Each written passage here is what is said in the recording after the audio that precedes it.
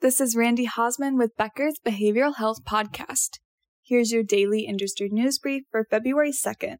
First, Katie McLaughlin, PhD, will be the first executive director of the new Ballmer Institute for Children's Behavioral Health at the University of Oregon in Portland, according to an Oregon Public Broadcasting report from Tuesday. Dr. McLaughlin joins the Ballmer Institute from Harvard University, where she served as a psychology professor and director of the Stress and Development Laboratory.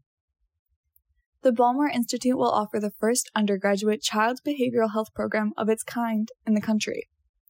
It expects to graduate 200 students annually once it's running.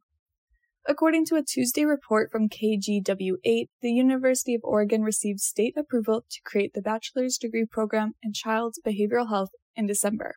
Second, the National Mental Health Medical Group, Concert Health, names Kamiko Boyd as its Chief Operations Officer. According to a Tuesday news release from Concert, Ms. Boyd previously served as Senior Vice President of Operations at Mind Path Health, which is an outpatient behavioral health treatment company. In this new role, Ms. Boyd will manage the group's expansion as it continues to integrate mental health services into primary care clinics. Finally, the National Alliance on Mental Illnesses Greater Los Angeles County chapter appoints Michele Broadnax to its board of directors.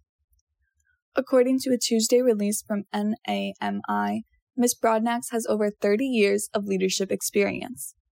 She currently serves as the president and CEO of the Los Angeles Partnership, which is a group dedicated to advancing educational equity. Thank you for listening.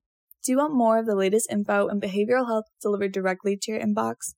Subscribe to the Becker's Behavioral Health Report e-newsletter on our website at www.beckersbehavioralhealth.com.